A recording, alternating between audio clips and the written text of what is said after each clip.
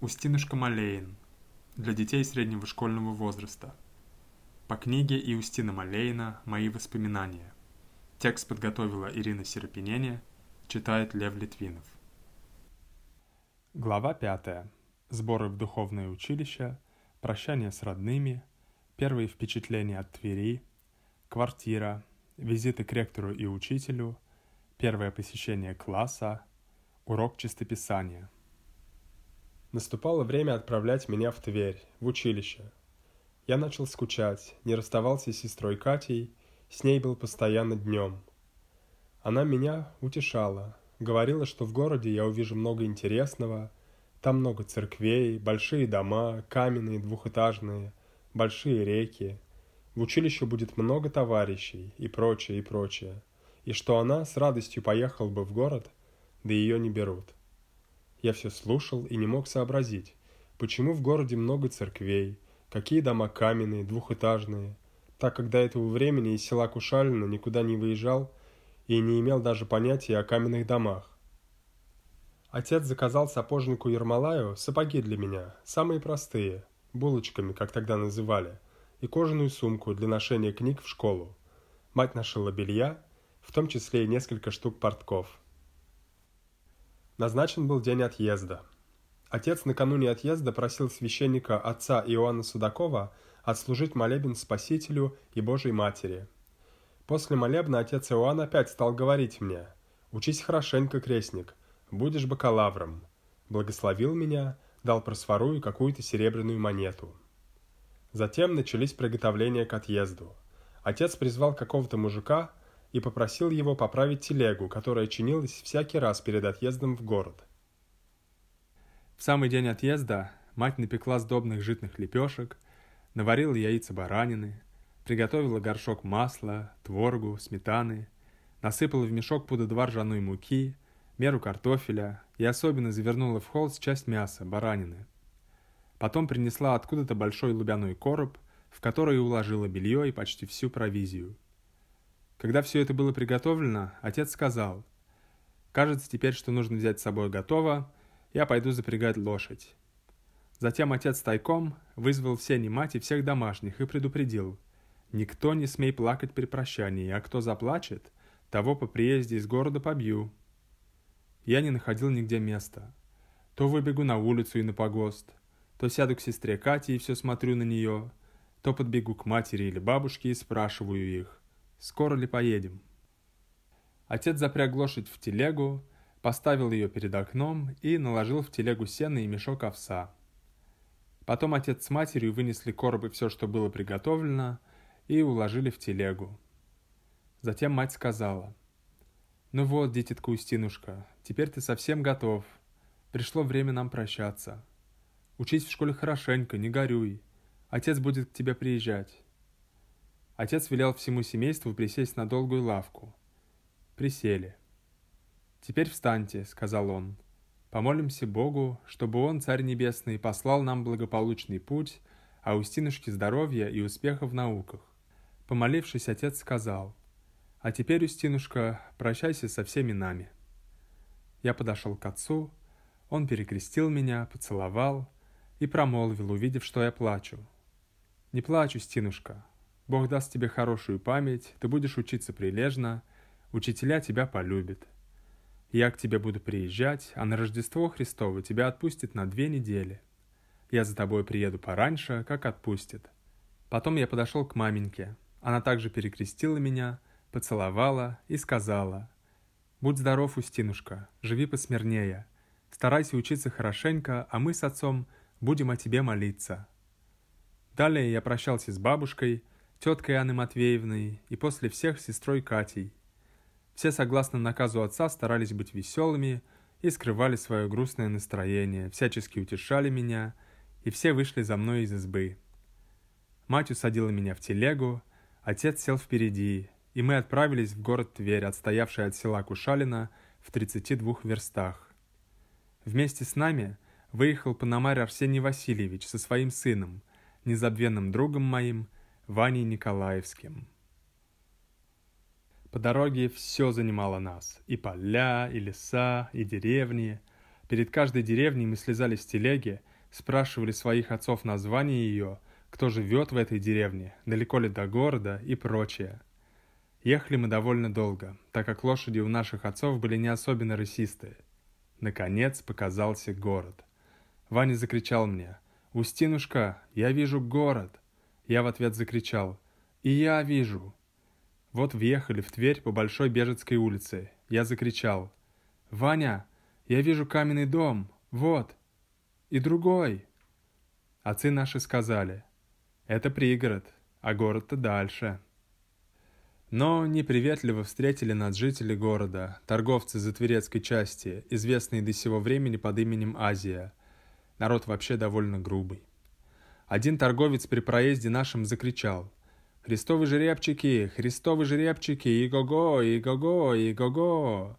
Другой торговец, вышедший из своей лавки на середину улицы и повернувшись лицом к первому торговцу, громко закричал: «Что насмехаешься над ними?» И при этом снял свою фуражку и, махая ею по воздуху все время, пока мы проезжали мимо них, низко кланялся и выкрикивал: «Это же наши будущие архиереи! Будущим архиереям наше нижайшее! Будущим архиереям наше нижайшее!» Мы отъехали далеконько, а он все продолжал кричать. Но это уже мало нас занимало. Чем дальше мы ехали по городу, тем больше росло наше любопытство и удивление при виде многих церквей, реки Волги, набережной улицы и построенных на ней сплошных каменных двухэтажных домов. Мы не переставали спрашивать своих родителей обо всем виденном, так что они не успевали нам отвечать. Вот подъехали к Тверецкому мосту. У моста стояли барки с хлебом, мы засмотрелись на эти суда. Переехав мост, отцы указали нам на отрочь монастырь, стоявший с левой стороны, и мы поехали прямо от моста по Верховой улице. Отъехав немного, мы увидели на той же левой стороне одноэтажное каменное здание. Родители наши поспешили объяснить, что это и есть училище, куда мы будем ходить. Что-то грустное и страшное почувствовал я. Здание было невысокое, расположенное в одну линию, окрашенное желтой краской, уже довольно выцвевшей. Окна большие, со старыми рамами и стеклами. Крыша тесовая, старая. Вообще здание было непривлекательное. Проехав вдоль училища, мы повернули направо, к Троицкой церкви и, миновав ограду церковную, поехали по Первой Троицкой улице, где во втором квартале стоял довольно старый одноэтажный деревянный дом вдовы мещанки Анны Григорьевны Пироговой, у которой мы и остановились. В доме мы увидели своих земляков, детей второго дьячка из нашего села, Петра и Леонида Садиковых, и еще 3 неизвестных квартирантов. Мы поздоровались со всеми. Затем из чулана вышла к нам хозяйка, пожилая уже женщина. Отцы обратились к ней с просьбой пустить нас к себе на квартиру. Она отвечала, что у нее тесненько, но делать нечего. Если наши землячки согласны потесниться, она нас приютит. Конечно, с Садиковыми родители наши переговорили заранее. Ребята изъявили согласие, и мы остались. Хозяйка продолжала: «Вероятно, вам, Михаил Иванович, и вам, Арсений Васильевич, известны условия, при каких я содержу квартирантов. Цена за квартиру в год 20 рублей ассигнациями, харчи ваши, мой приварок, капуста, лук, иногда квас, печенье хлебов, приготовление обедов и ужинов из ваших продуктов. Моя обязанность также и стирка белья, баня через 10 дней». Отцы наши на все согласились и только просили хозяйку не оставить нас без внимания, а в бане и помыть. При этом отец в чулане что-то дал хозяйке, то ли холст, то ли полотенце. В этот день мы никуда не ходили, так как устали от дороги. На другой день отец повел меня к ректору Духовного училища. Ректором был кафедрального собора протоиерей, магистр богословия Иоанн Яковлевич Лавягин, живший около собора в казенном доме. Поэтому мне с отцом пришлось идти довольно долго, от Троицкой улицы в городскую часть к собору. Вот увидел я Волгу, и мы пошли с отцом по мосту. Меня поразила своей широтою Волга и самый мост. Далее увидел я лавки и дома, большие, каменные. На все смотрел я с любопытством и все спрашивал у отца, что это за дома, что за лавки. А когда начали приближаться к собору, я с изумлением смотрел на величественный храм, на большие главы его, а глядя на колоссальную колокольню, пришел в ужас и говорю отцу: «Тятенька, тятенька, я боюсь идти». Отец всячески ободрял меня, и таким образом мы дошли до дома, где жил отец-ректор. С черного хода по узкой лестнице мы вошли в кухню верхнего этажа и просили прислугу доложить о нас отцу-ректору. Через несколько минут прислуга привела нас в комнату ректора, по-видимому, в кабинет, где лежало несколько книг. Едва мы стали около двери, вошел к нам сам хозяин. Это был довольно высокий человек, толстый и рыжий. Увидев его, отец поклонился земно, подошел под благословение. Отец-ректор спросил его: «Что скажешь, отец?» «С просьбой к вам, отец-ректор, примите сынка вот этого в училище», — ответил мой родитель. Я стоял, дрожа от страха. «Который ему год?» 8 лет исполнилось, с 21 мая пошел 9. «Надо подать прошение», — сказал ректор. Тут отец мой подал прошение. Ректор, прочитав прошение, спросил, привита ли мне оспа, и, получив утвердительный ответ, продолжал спрашивать отца, научил ли он меня читать и писать. Отец отвечал, что я часто читал в церкви часы. Тут ректор взял со стола маленький служебник, открыл его и, указав пальцем на страницу, велел мне читать. Я начал с скороговоркой. «Вели еси, Господи, и чудны дела Твоя, и ни едино же слово...» Ректор прервал меня словами: «Читай реже». Я испугался. Слезы брызнули из глаз, и я начал читать, запинаясь. «Вели еси, Господи, и чудны дела Твоя...»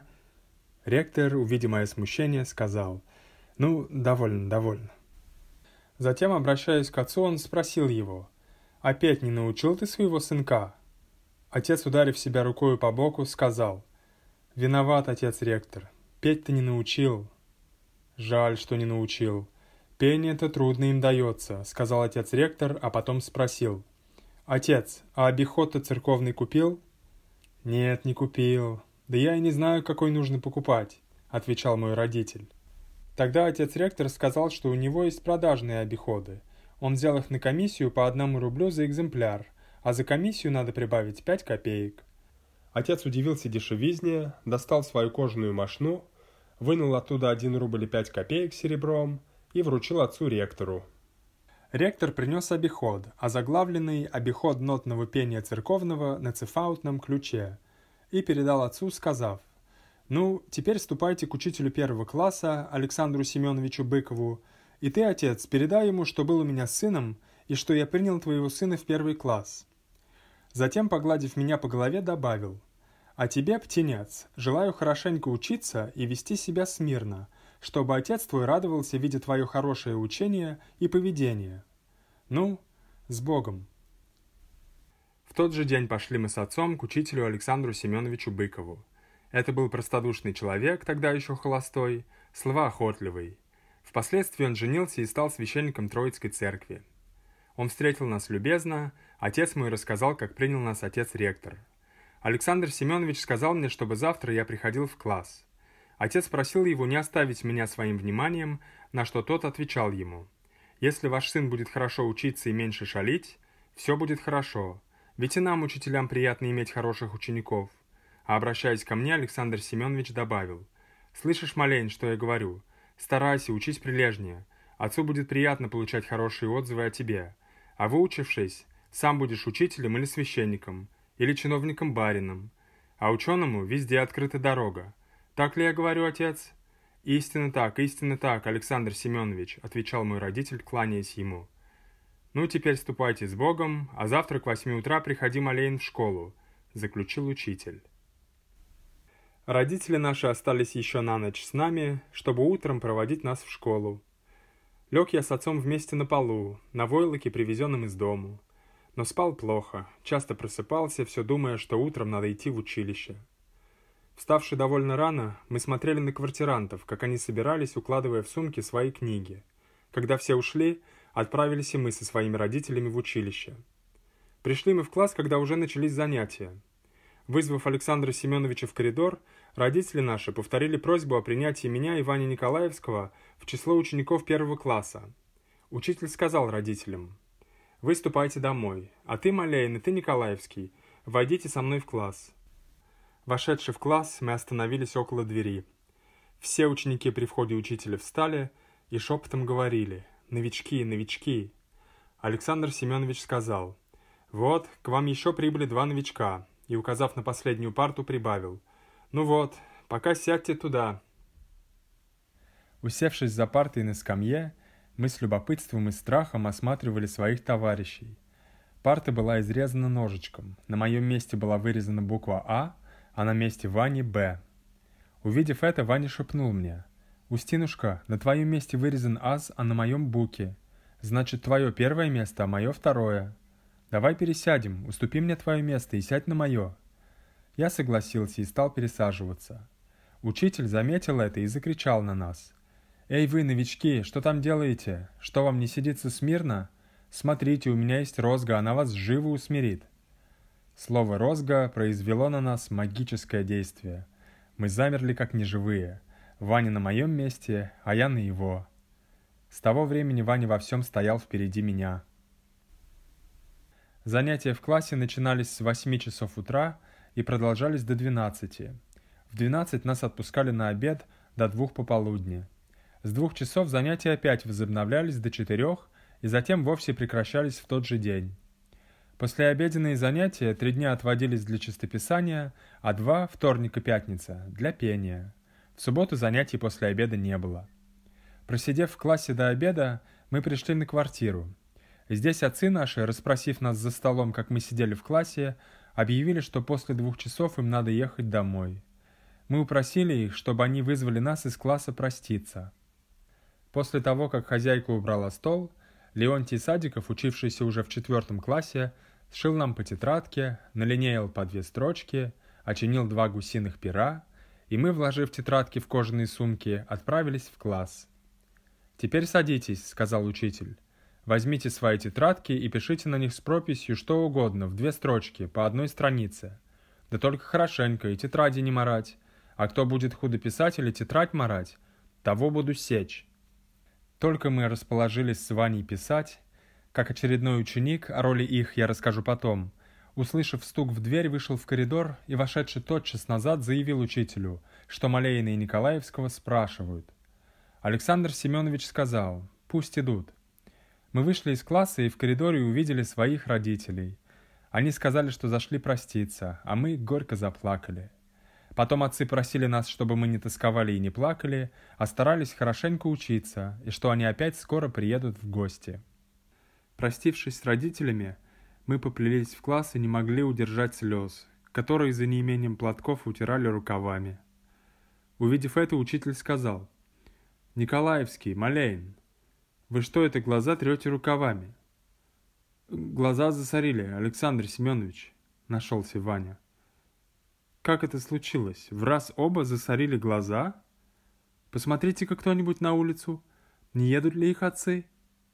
Очередной или дежурный ученик с готовностью доложил, что сию минуту мимо училища проехали 2 причетников. «Ну, так я и знал», — произнес учитель. «Вот чем засорили глаза Николаевский и Малейн. Смотрите, вот у меня есть розга, которая живо протрет вам глаза». Слово «розга» опять возымело действие, и мы принялись за чистописание вместе со всеми, забыв о своем огорчении. Александр Семенович сидел за столом и чинил перья. Все писали гусиными перьями, и только скрип их был слышен по всему классу. Перьев перед учителем лежал целый ворох, и постоянно к нему подходили ученики, чтобы поменять перо. Вдруг раздался по всему классу возглас: «А Стеклянный Семеновец, перо не везет!» «Что? Кто там кричит?» — строго спросил учитель. Несколько учеников отвечают: «Иван Веденский». «Веденский, давай сюда свое перо, я поправлю его.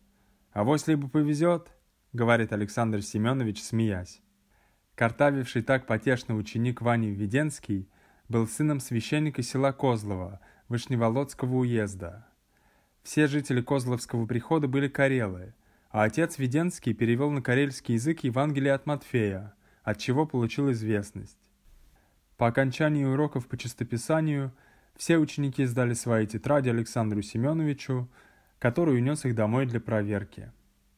Через несколько дней некоторые ученики за плохое писание были наказаны стоянием на коленях около парты. На моей тетради, к великой моей радости, учитель написал: «Видно старание».